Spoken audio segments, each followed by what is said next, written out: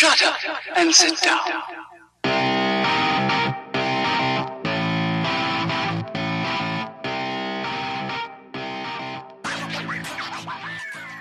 Hello strangers, and welcome to episode 73 of Strangers in a Cinema. I'm one of your co-hosts, Paul, here with co-host Pete and producer, and more often now also host, Jack. How are we all? Bit part contributor, I would say. I like that. You got to work your way up. I mean, he's opening a film review today, aren't you, Jack? Are you excited? Yeah, I am very excited. Yeah. In the limelight, as they say. Don't choke. You only get one shot. Oh, yeah, no. Pete, what have we got this week? So, yes, Strangers in the Cinema is the show where we take you on a trip, a virtual trip through the cinema, and we always start about this time with the In the Foyer section. This section, as you might expect, is where we gather in the virtual foyer and talk about something from the world of films that's grabbed our interest this week. And this week, Paul, it seems like there's only really one topic that's dominating headlines. That's last night's Golden Globe award ceremony, often seen as a kind of precursor or predictor for some of the lay of the land when it comes to the Oscars, right? Yeah.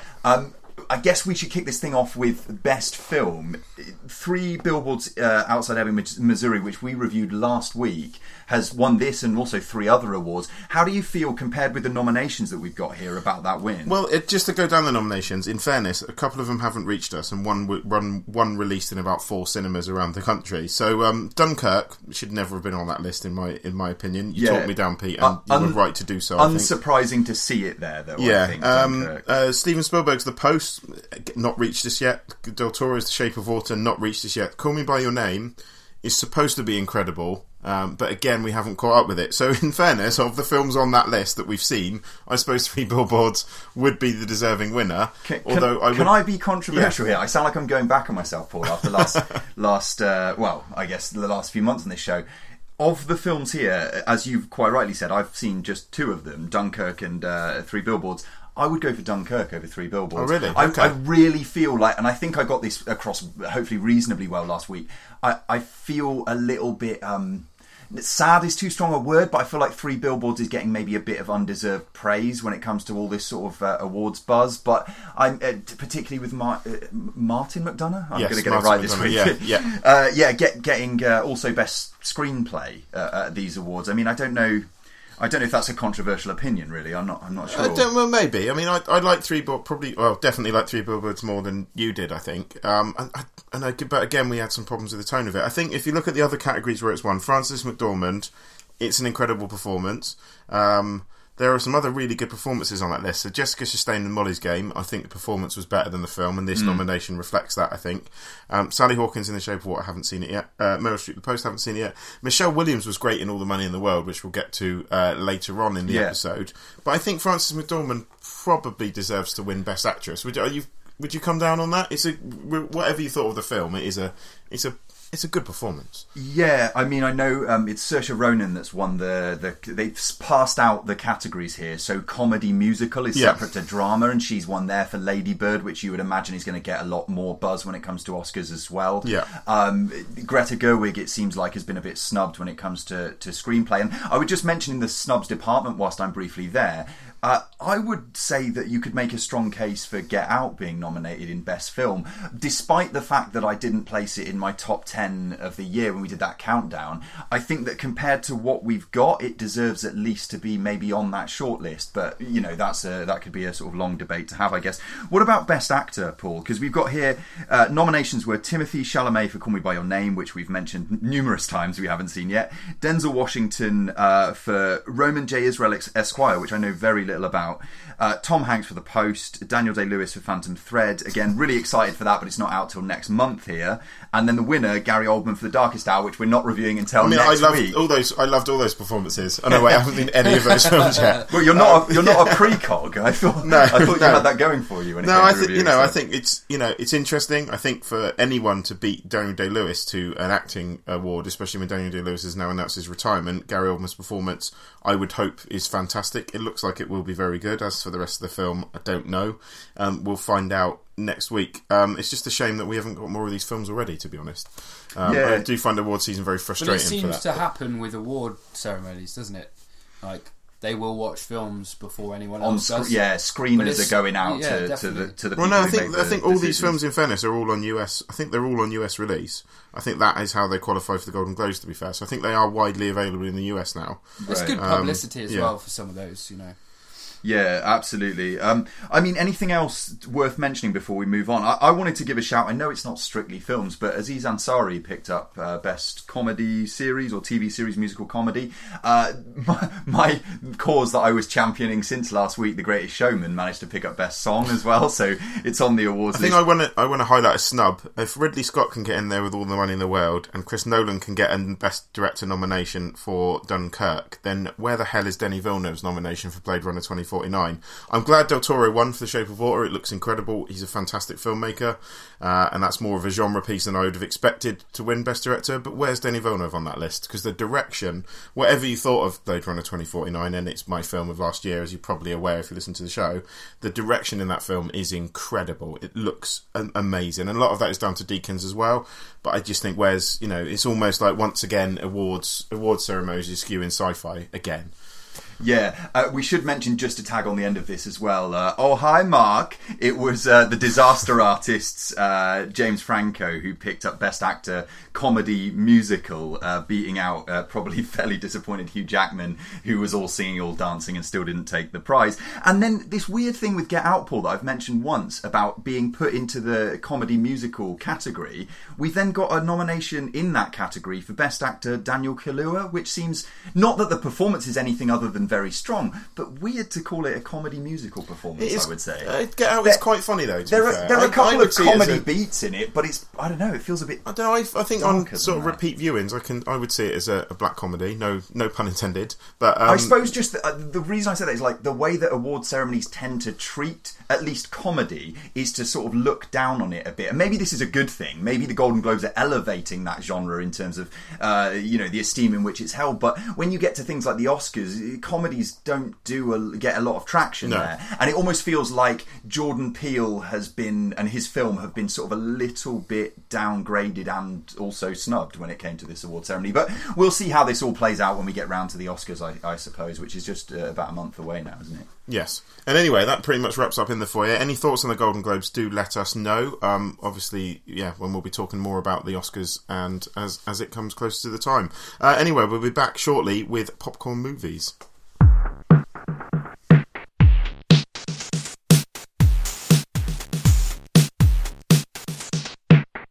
So, Popcorn Movies, the section of the show where Paul and I, and sometimes Bit Part contributor, producer Jack, chip in with... You mean the heart of the show, Jack Mills, don't you? The beating heart of this show. The engine that drives us. That is right. Yes, we pitch in with just short form reviews of films that we've seen in the last 7 days. We're all eagerly scribbling down our list for this year, trying to get to that Mr. 365 level that Paul reached last year. Do you want to kick off, Paul? Shall I go first? What do you prefer? I'll give it a go. Okay. I'll give it a go. So this is Shin Godzilla. This is co-directed by two people, and whose names I'm going to completely butcher here. So it's Hideaki Anno and Shinji Higuchi. I've done a terrible job of those two names, to be honest. And it said this is Shin Godzilla from last year. So this is Toho Studios, who basically they funded and created the original Godzilla films way back in the 1950s. Yeah, I must admit, Paul, when I saw that you'd seen this, I just kind of assumed, Paul's gone off watching Godzilla films from the 50s or 60s again. And it was to my surprise that it's actually a recent release. Yeah, and actually, no one's going to... I was expecting this. No one's going to ask me what Shin means, are they? What does Shin mean, Paul, Okay, no worries. Thank you for that. No, Shin basically means, I think, new or like resurgence or true. There's different meanings of it. So some have interpreted this to be a little bit of a dig at the Hollywood attempt by going, look, Toho are going, Godzilla's ours.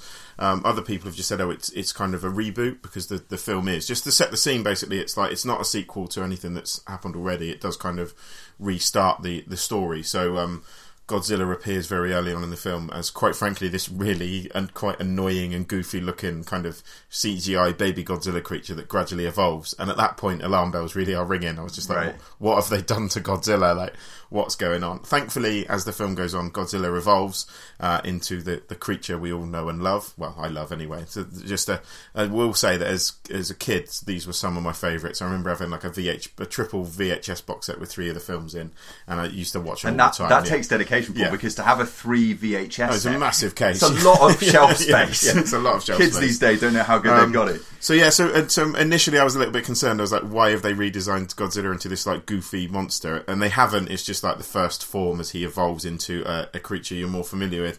What's very cool about this film is the fact that it is absolutely from the blueprint of the original film. So the effects are a guy in a suit, but this time around the suit's enhanced by CGI. Which is quite cool. So you've got the guy in the suit walking around, so he looks rubbery. He looks a little bit rubbery and awkward, which is how he should look. He's 900 odd meters high. He's the biggest interpretation of Godzilla yet, but he can still like fire lasers out of his back and this kind of thing. So the set pieces are absolutely bonkers. And there's loads of little tanks lined up. I don't know if you remember the films where there's always a scene in the films where the entire Japanese military turns up, and there's just rows and rows of tanks just firing like bullets at him and they just bounce off him. So there's loads of that stuff. There's loads of the Americans get involved. Godzilla takes out like a squadron of stealth bombers. It's completely crazy, but do you know what? It's actually quite good. So are we talking here, because I'm completely in the dark when it comes to this film, are we talking like big budget?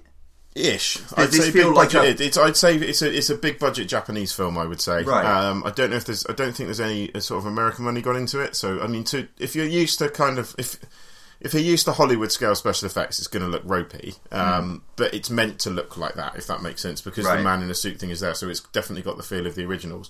But actually, it's a little bit long in places. Some of the political posturing is it opens and it's set like in the room, in the halls of Japanese government, basically, about how they respond to this, like naturally treat Godzilla as a natural disaster.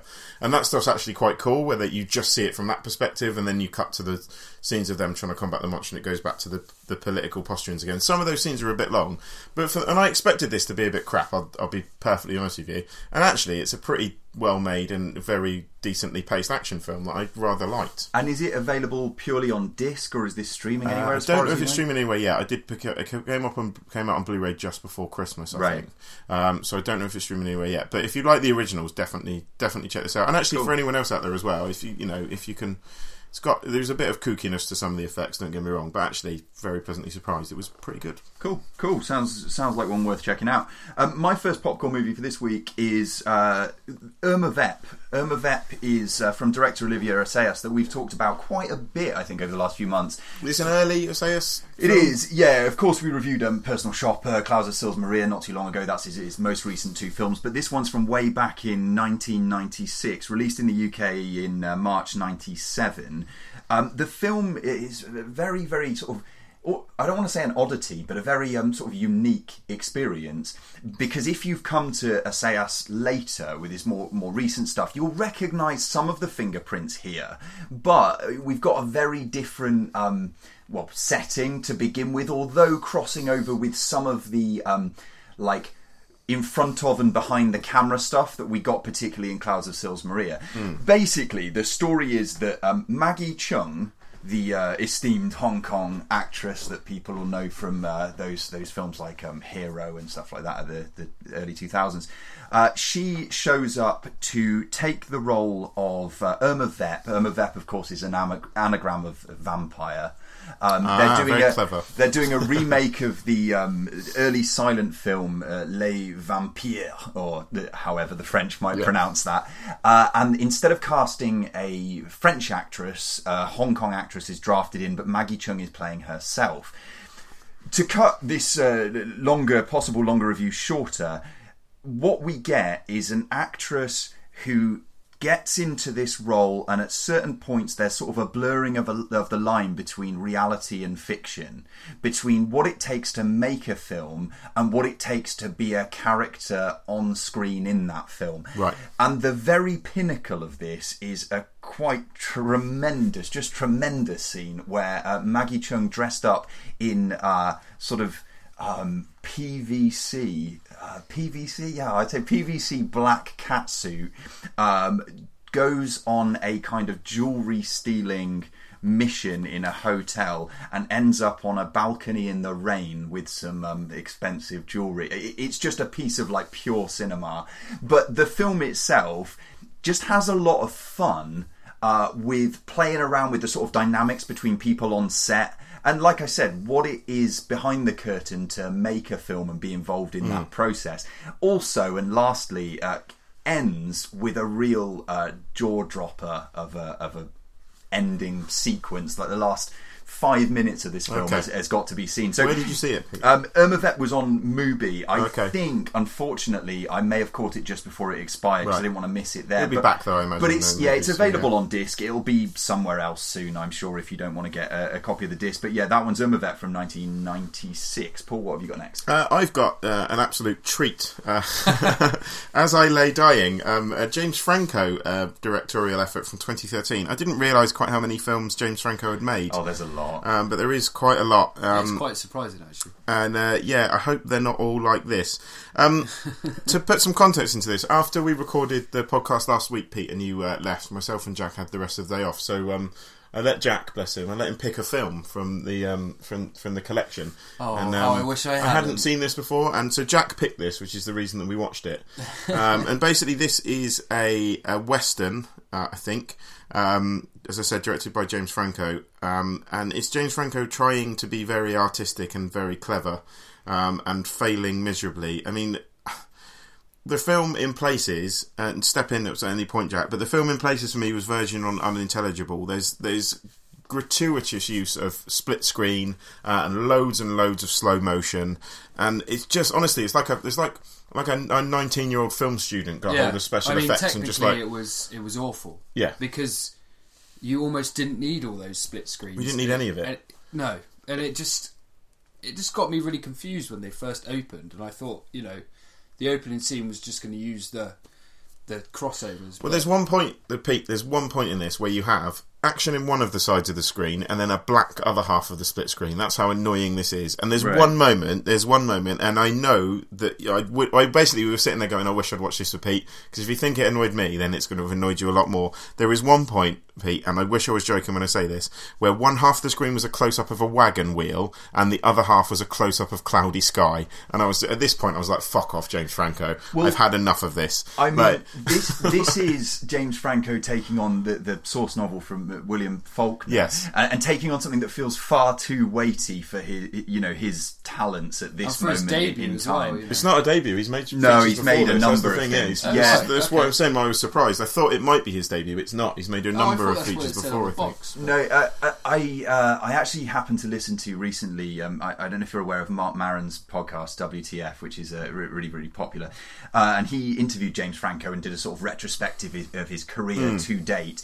And to his credit, James Franco basically admits that he throws a lot of shit at the wall and some of it sticks. Okay. Like he's learning as he goes. Yeah. And it sounds like from what you're saying that's very much what's going on. But there's another here. thing I need to bring up. Tim Blake Nelson.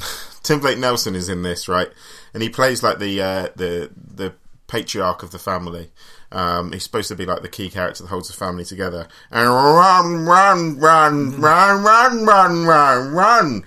That is basically all Tim Blake Nelson does. I cannot Jack, did you understand half of what Tim Blake Nelson says? There was some points where I did, I had to listen very closely, but I did understand. But yeah, as you just heard the impression there from Paul. He literally, Tim Blake Nelson just walks around with his mouth open the entire time. Has no teeth either. Just making making what I describe as like deep south noises, and honestly, the film is just garbage. Avoid. Well, I wanted to tack on Beth Grant's in this. I'm beginning to question your commitment to Sparkle Vision lady from Donnie Darko. She's the woman whose last wish is to be buried in a particular place, right? Which is and that's the whole film. And she's the only thing that would attract me to seeing this. So you've probably she's in it very briefly at the beginning. Do not see this. Like James Franco, stick to comedy. Disaster Artist was well enough made. That was quite funny. Stick to comedy, or go and work with a director who can show you what you're to do, and you don't need to do this. And whilst we're here, Paul, just as a public service, there's a film that's come out recently, I think the end of 2017 on Netflix, called The Vault, which is another James Franco project, although he didn't direct it. Avoid that like the plague as well. Right. No more needs to be said about that. I think that pretty much wraps us up for popcorn, doesn't it? Except for my second popcorn movie. Have you got a second popcorn movie? I do apologise, Pete. As I usually I've got so excited at slagging off As I Lay Dying that I've interrupted you. I'll keep it brief. Continue. This one is very much worth your time, unlike that one. It's the directorial feature debut of a director called Kevin Phillips. The film is called Super Dark Times, and it's now streaming on Netflix. This film you've seen as well, haven't you, Paul? Yes, I watched it last night, in fact. Right, so this revolves around a group of teenage friends who experience experience a terrible event / accident, / being the operative word here, I suppose. When you see the film, you'll understand. And then they have to deal with the fallout and consequences of what has happened on the particularly fateful day. Really, all I want to say about Super Dark Times, because I think people should see it for themselves, so that we don't tread on any of the intrigue. It's very easy to spoil this. Yeah, I think that really what struck me is the naturalism of at least the majority of this film, and the confidence and the assuredness for a first time and fairly young director. It really kind of took my breath away at certain points early on, just in the way that the staging of this was handled, and the sort of lensing of some of these shots and arrangement of the material. Really, really impressive. I think in the end it maybe buckles under its own weight a little bit by the time it gets towards its last act. But Super Dark Times, to me, led me to believe that Kevin Phillips is certainly one to watch for the future. And Charlie Tahan as well, who's in the cast here, the floppy-haired lad who is particularly tortured in this one, is really very good as well. So yeah, I really enjoyed it, and I'd recommend it as a sort of creepy coming-of-age thriller drama that's available right now. I think, I'd agree with that, to be fair. I think for my money, it started well, wobbled a little bit in the middle, and I think brought it back towards the end. But certainly, as you've said there, a very assured debut from the director. So yeah. Should mention Owen Campbell as well as the main male lead, young guy. I haven't seen him in much. I thought he was really, really good. So yeah, good performances, good direction, and yeah, Kevin Phillips, one to watch. This Super Dark Times from 2017. Now on Netflix. That does bring us to the end of the Popcorn Movies section. So we'll be back in just a moment with our coming attractions.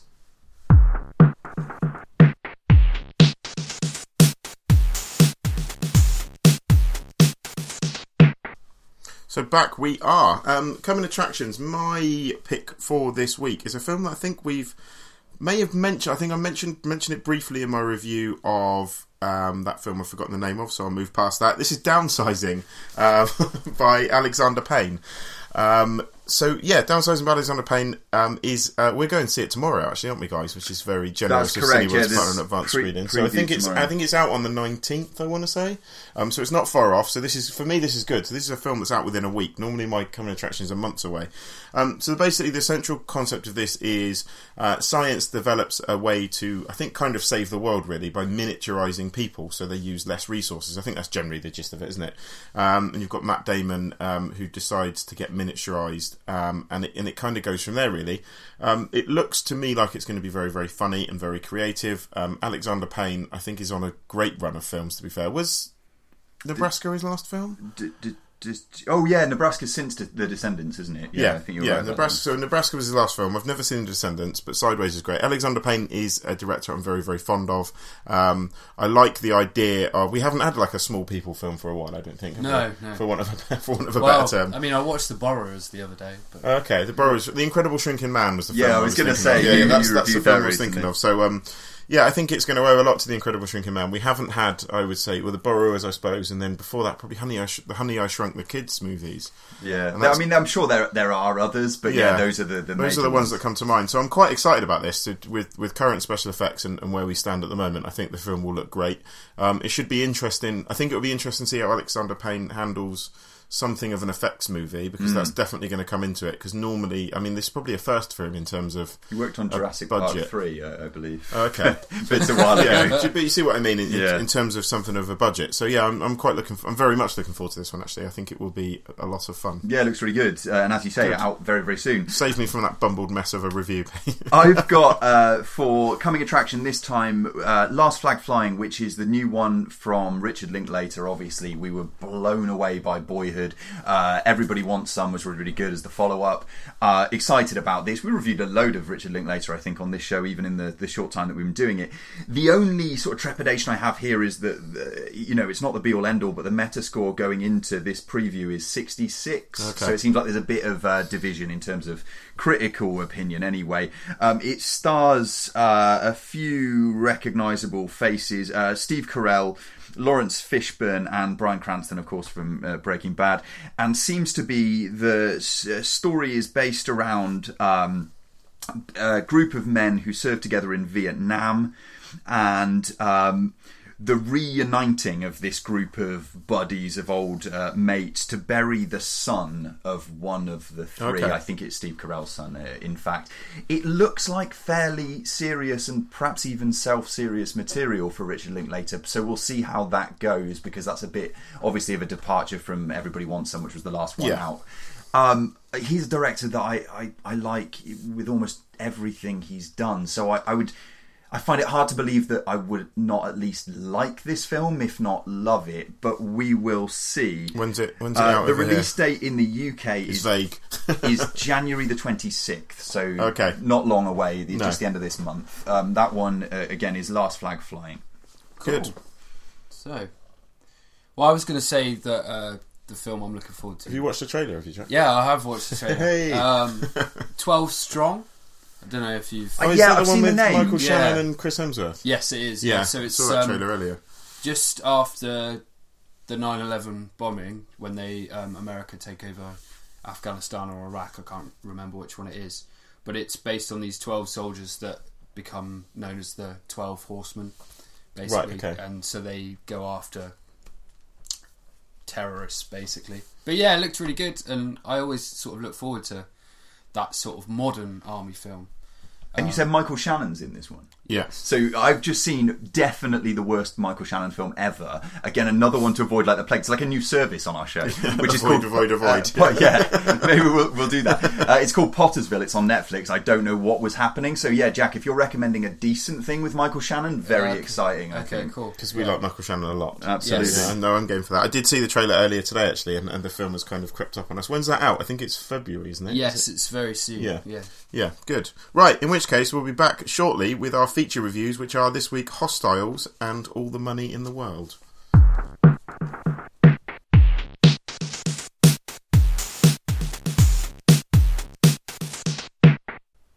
So yeah, our first feature film this week is Hostiles. Hostiles is about Christian Bale, basically. It's not really about No, Christian I know Bale, it's is not it, about Jack? It's Christian about a Bale. character portrayed by Yeah, Who so- directed it, Jack? Who directed it? Yeah. Don't actually know. I can't. You don't remember. know. No, We've no. let you set up a film and you've come up without the director. Yeah. So the main sort of story of this is Christian Bale plays a grizzled captain of the American Union Army. It's set in about 1892. And he's given the task of escorting a dying Native American chief and his family to their homeland. So he goes to Montana, basically, where the homeland is. Yeah. So to fill in the blank, is Scott Cooper is the director that will know, or some people will know anyway, from things like In the Furnace, which was so-so, I think we would agree. Maybe. Yeah, I would agree with that. Yeah. And Black Mass, which I don't think either of us have seen yet. No, and Crazy Heart was better though. Crazy Heart, yeah, as well. So, yeah, at the moment it holds a Metascore of 65, and obviously the Hostiles of the title refers to many and potentially all things in a fairly unforgiving sort of revisionist Western environment that Scott Cooper has painted here, as Jack was explaining. Before we get into our thoughts, Paul, let's hear a little clip. I saw what happened to the 4th when Yellow Hawk and his dog soldiers got done with them. And there wasn't don't you dare laugh. There wasn't enough left of those poor men to fill a slop pail. Understand, when we lay our heads down out here, we're all prisoners. I hate them. I got a war bag of reasons to hate them. Right, and as you can probably ascertain from that clip, the one thing I will say going into this is if you don't like Christian Bale, and you don't like Christian Bale taking himself very, very seriously, stay well away from this film. This is Christian Bale in pure sort of screen-chewing, look at me, I'm an actor territory. Yes. Which, if you like, is good. I happen to quite like him in these kind of roles, but there are moments in this where you just go, dial it down. Just dial it down for a moment.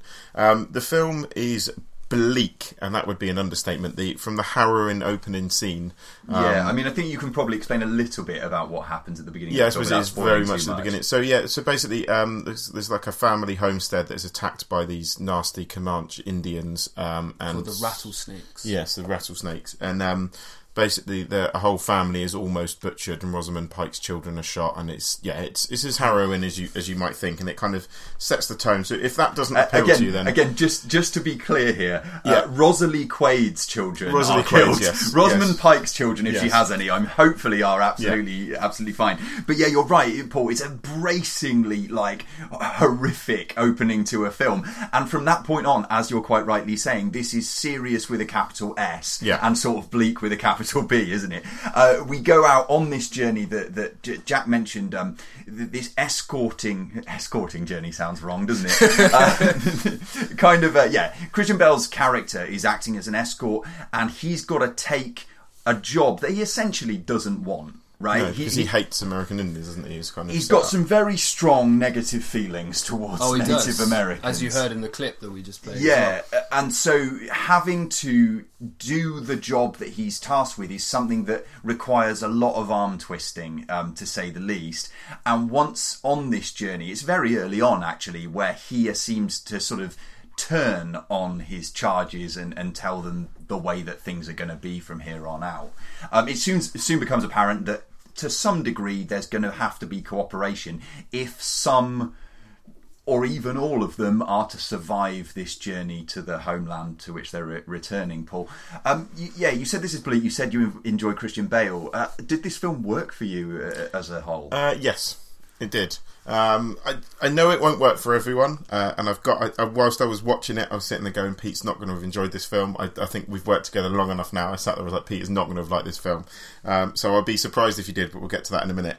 For me, I think if you go into a film with the way that even when the trailer was set up, you go into a film expecting this to be dark, you expect it to be, and I would say it's unapologetically long in places, and it's unapologetically a miserable film, because revisionist westerns tend to be, and also the world in which this film is set was not a pleasant place to be.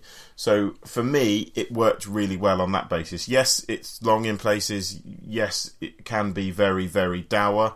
But I like that for revisionist westerns. I thought it looked absolutely fantastic, and looked exactly how a western should look. And being a fan of it evoked a bit like the Proposition of me, or like the films of John Hillcoat, or that kind of thing.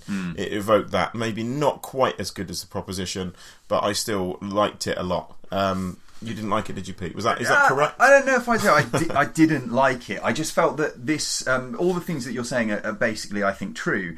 The issue that I had maybe with this film, and what else little that I've seen from Scott Cooper, admittedly, is that I felt that this is all to what end? What I took away from the film is essentially that we've established this world in which the hostiles, as I sort of touched upon at the beginning, the hostiles are the Native Americans, but they're also the settling pilgrim new arrivals on those lands.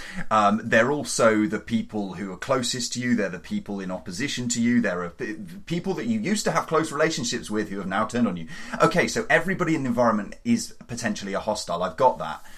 And then I feel like the film doesn't do a lot with that. I don't really see what there was to take away further than, like you said, Paul, that, it's a bleak environment, it was a difficult time to be alive. Okay, but why are we pulling out 1892 at this point in history? And maybe that's something that I look for too much when I go to a film like this. But it's very hard to say, just enjoy it on your own merits, when so little of what's on screen is in any way enjoyable. There's just a lot of misery and suffering, a lot of, you correctly said, like a lot of a chance for people like Rosamund Pike and Christian Bale to show their chops as a troubled, haunted, savagely ill-treated human being pounding the earth and screaming to the skies. But like that bit was overdone. Even I'll admit that. But what are we doing it for? I found that hard to countenance. And when we get to the film's resolution, which I won't spoil, again, I just felt like this is all sort of an exercise in sort of posturing and just sort of a bit of a showcase for being able to present this material without any real destination or point. I agree to a point, but I think it's just another. It doesn't do anything new with the material. I'll give you that, but I just think it's another example of just how a horrible time it was, really. And it just, I suppose, it doesn't do anything new with its subject matter. No, and there are similar films out there that are probably better. But I think also for me it's quite easy to get carried away in the fact that I really like modern day westerns. I really like them I like a lot of westerns, in fairness, not just modern day westerns, but when a western gets onto the cinema screen again, I do get quite excited there's actually one there. So maybe I got a bit carried away with that. But would you not agree, if we're making a western, we're bringing it to the screen in 2018, and obviously fundamental to the plot here and in many of the films of the genre is an invading force, or forgive the pun, a hostile force in a particular environment, whether you believe that to be one side or the other, then we're clearly, as 2018 viewers, going to have the current political landscape in mind. And Scott Cooper knows that as well. Yeah. But that's where I guess my main criticism comes from, is like, I don't think Scott Cooper's actually that interested in dealing with oppressed peoples, in dealing with an invading force, in dealing with the repercussions and ripple effect of those things, further than showing sort of the visceral nature of man's violence against man. I don't know. I think the Christian Bale character has an arc, at least. That he has an arc, and his mind changes that actually not everyone's the same, and he shouldn't judge everyone. And then the Indian chief changes his mind on Christian Bale and ends up calling him a friend. So I'd say that arc's there. I agree with you. you. It's a film about a sort of wider acceptance. I agree with you that arc's there. I just found it to be fairly superficial. It doesn't, to me, say anything particularly interesting. It's fairly rote, and it felt like... I saw on a poster for this movie that it may become the defining western of this generation, and I just thought, like, what a sad thought that would be. I mean, it just felt like this movie could be made again in a couple of years, and it'll have the same non-impact on me. I'll have forgotten about this film, I think, in a few months. It had an impact. It had probably a bigger visual impact on me than it did on it looks matter. Beautiful. Yeah, I think the visual. I would agree with you. It doesn't do anything new. The points it makes have been certainly made before. I thought as a western, I thought it was still a well-made western, and it looked fantastic. The looks had a bigger impact on me than the subject matter. That's a great point, and I'm glad you brought it up, and we don't miss it. One thing I really did appreciate about this film is not just generally the look of it, but the fact that we have a western here that takes this journey through changing and sort of undulating environments. It's not all the same nondescript barren land. We've got stuff in like vegetation, on greenery, going up and down hills and things like that on horseback, which I think actually was very well presented and was very well handled. I just wish it was all in service of something a little bit more interesting or important. I'll tell you what, though, it was a lot better than As I Lay Dying. It sounds that way. A different time period as well. Jack, come in on this one. I mean, do you feel what I feel about this film? Do you feel it had more to say? I mean, I have to say, for a lot of it, I was quite bored. But actually, I think the positive I really took from this, as you said, was the scenery and the different shots of the mountains and the different landscapes that they travelled through. I thought that was fantastic, and some of the shots were just mind-blowing. I think there was one for me where the chief was looking across some mountains, and it sort of cross-faded into the mountains, and you sort of saw his face still. I thought that was quite nice. And I think, to be fair, as I watched it more and more, I sort of began to enjoy the connection of humanity and sort of forgiveness, and I think that's what made me carry on watching it, really. Yeah, I mean, I want your guys' opinions too on something else that struck me when I was watching this film, which is that I'm not convinced Scott Cooper can shoot action, at least at scale, because one thing that came to mind is, the sequence in The Revenant, where Inarritu did that bow and arrow scene where you're sort of rotating around the scene and following, and it's like an unbroken shot, or at least it seems that way, and it's very sort of visceral. I'm repeating that word, but it has this really big impact on you because you're very clear about the coherent nature of the action. Who's shooting who when? What impact is that having? What I found about this film is when the action starts, in terms of shots or arrows being fired back and forth, it was almost entirely incoherent at times. Where what I mean by this is, like, the camera would cut to the person delivering the shot, cut away to the person receiving the shot, but the kind of visual language was broken there. It felt quite disconnected. That's exactly the word I would have used for it. I didn't pick that up, but it's an interesting point. Now I'm thinking, because I only saw it, a couple of hours ago. Yeah. It's not something that jumped out at me. Yeah, it just felt like, if not entirely bad, then just a little bit substandard.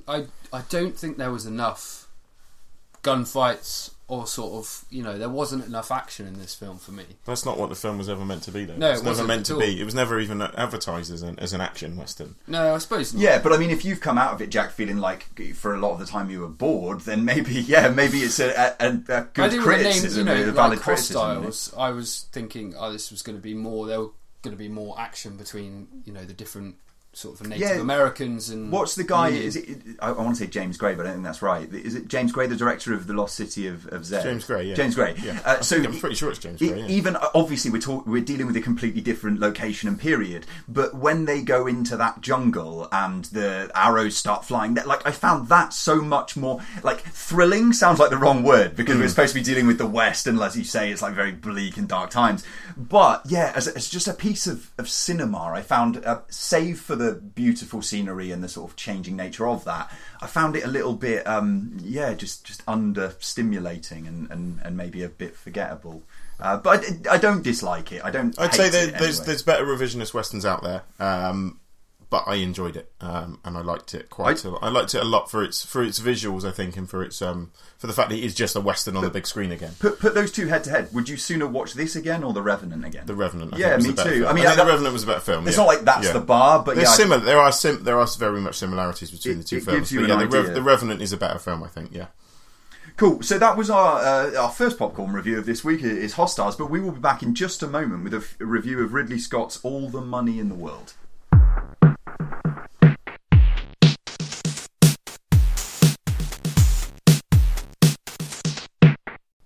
So back we are. I could try and set this up, but I'm terrible at it. Pete, do you want to set up All the Money in the World for us? Well, I think the main setup that needs to be done here is to say that if people are unaware, Ridley Scott, of course, the director of this movie, originally, I understand, had in mind Christopher Plummer for the lead role, which is the man who took the role in the end, yes, circuitously, because first of all we had Kevin Spacey filming, I think, most of the film. Yeah, I think it was pretty much finished, wasn't it? Before the studio removed him on, obviously, the basis of the recent revelations in his sort of personal / professional life. I think it's because he didn't apologise for what he'd done. And Ridley Scott didn't enjoy that. I think Ridley Scott said it was a purely business decision, I think, in the end, to cut him out. To distance from that situation. Yeah, and you can completely understand that. So what we have is Christopher Plummer coming in at sort of the 11th hour and filming a load of sequences that then... a cost of $10 million, I think, is how much it cost to reshoot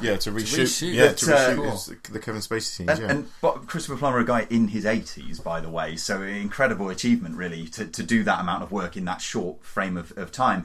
And then Ridley Scott, obviously incredibly experienced director, managing to stitch together a film that, we'll get onto it, but I think has come out really surprisingly well, considering this birthing process that it had to go through. Also in this one we have Michelle Williams, Mark Wahlberg and Roman Duris. And the basic setup is we're dealing here with a sort of, let's say, true story in inverted commas, because I think there's a lot of artistic license taken of J.P. Getty, John Paul Getty, and the kidnapping of one of his grandchildren for what's the word that I'm looking for? Ransom. Ransom, yes. Originally $17 million, 17, yeah. Before that is negotiated down a little bit. Before we get into our thoughts, let's hear a clip. With oil up as much as it was this morning, you have amassed another fortune. Well, what if the embargo is lifted and oil were to crash? I'd be exposed. I have never been more vulnerable financially than I am right now. Mr. Getty, with all due respect, nobody has ever been richer than you are at this moment. I have no money to spare. What would it take? I mean, what would it take for you to feel secure? More. So yeah, that was also Mark Wahlberg's voice you could hear there, who is in this with Michelle Williams as well. We'll start off, I think, on the fact that this was cut together at the last minute, which we touched on. And I think a lot of Ridley Scott gets a fairly bad rap these days, and for Alien Covenant, probably deservedly so. And he's certainly not making the films that he used to make. I would say that's fair to say. But you've got to give him credit here, Pete, for the fact that this was cut together at the last minute. It does not feel like a film where someone's been cut out of and it's been strung feels together. like Christopher Plummer It feels like Christopher Plummer's been in it the whole time, and that I will give Ridley Scott all the credit in the world for. In fact, because it really doesn't. And I have to say as well that the whole Christopher Plummer thing is the fact I actually prefer Christopher Plummer. I prefer Christopher Plummer any day of the week to Kevin Spacey in slightly dodgy prosthetics. Well, he seems absolutely cut out for this role, and that's why I mentioned that I believe Ridley Scott wanted him in the first place before studio pressure sort of made the decision for him. John Paul Getty, in case people are unaware, was this multi-billionaire oil man who became, by all accounts, the richest man on earth for a period of time. The richest man ever on earth, I think. Right, at that time, and so here, once his... Well, we should explain that, yes, his grandson is kidnapped, but his grandson's parents, played by Michelle Williams and the other actor... I've completely forgotten because he's not in it very much, is he? Yeah, basically the relationship between that family unit and John Paul Getty is fractured, and it's only relatively early on that they are summoned to meet him, I believe, in Rome, to discuss their connection, the family tie, and the fact that they may be in line to play a further, bigger role in the Getty empire going forward. It turns out that the John Paul Getty's son here, so the father of the kid that gets kidnapped, turns into a fairly degenerate drunk and drug addict,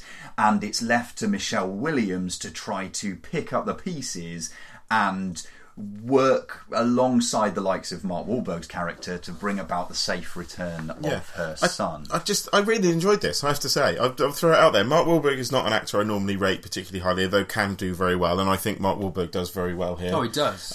Michelle Williams is a very good actress, so I think Pete rates very, very highly indeed. And again, is fantastic here. Christopher Plummer is great, as we've discussed. For me, do you know what? I came out of this going, actually, do you know what? That was really quite good. I thought it was very well paced. It was enjoyable. It was an enjoyable thriller. It didn't rewrite the rule book. It's not up there with Ridley Scott's best films, but it's certainly I'd say up there with The Martian in terms of quality.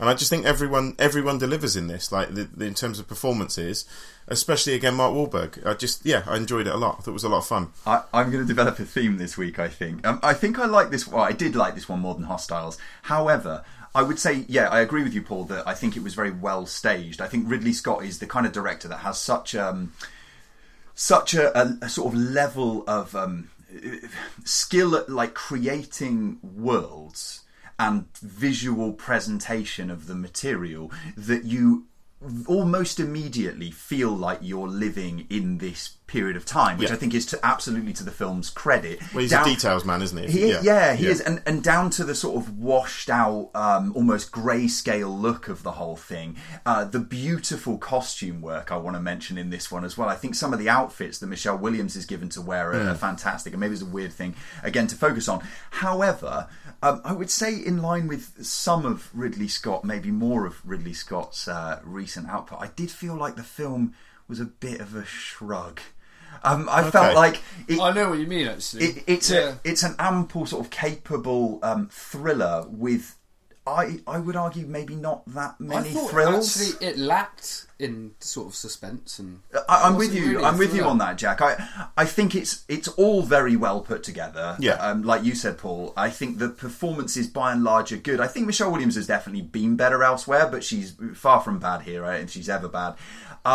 And I like the Roman Duris performance to a decent degree. He was in the Beat My Heart skip, so he's always going to get points for me on that one. So. And as you've mentioned, Paul, and as we were talking about, I think Christopher Plummer, for me, is really the reason to watch this movie. Totally, because it's a real powerhouse so authentic performance. As well. And given this history of the troublemaking of the film, give the guy an award. I mean, absolutely. It's an incredible achievement.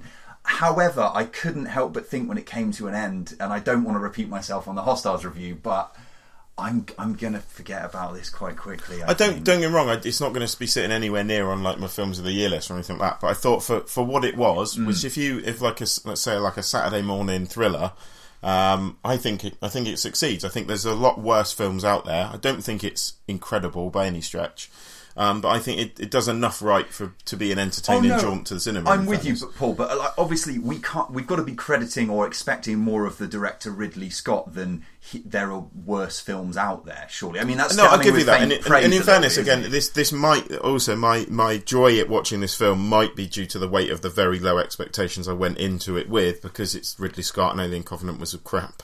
I did not expect, and also with what had gone on in production, I don't think anyone expected a lot from this. So I think maybe it's because it wasn't a complete disaster that I've come out going, oh, I really quite like that. But I'd still say it's got merit and a real real peak in terms of on-screen misers, I think. Yes. We're like, other than what have we reviewed recently? Maybe Muppets Christmas Carol might have Michael Caine's performance in there as a great miser of the ages. But here, J.P. Getty says things in this film like,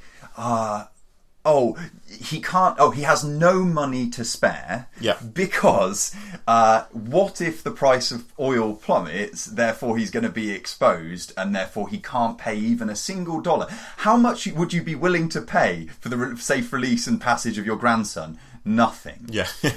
He even rationalises this by saying, I've got 12 grandchildren, I think he says, and if I were to pay this ransom, I would then have 12 kidnapped grandchildren. Yeah. Which, I mean, has a sort of rationality about it. Has a point, You've almost got to admire that. I mean, it kind of does make sense when you're the richest man in the world, but like, astonishingly miserly behaviour by the guy, which really is the thing that pulls this narrative along, because all of the time you're sort of there with Michelle Williams sort of banging your head against the wall like, when is this guy finally going to cave in and just open his checkbook and save the day, I suppose, and release the hostage and so on and so forth. Also, a very grisly scene in this film that took me a little bit by surprise. Yes. A trigger warning in case you don't like bodily mutilations. Yes. But yeah, I don't want to be down on it, Paul, because I think that your points are all valid. I think All the Money in the World is an entertaining watch, and it's worth a trip to the cinema on general release right now, actually. Yeah. Especially if you like anything of recent Ridley Scott output and any of the actors that we've mentioned involved in this. So yeah,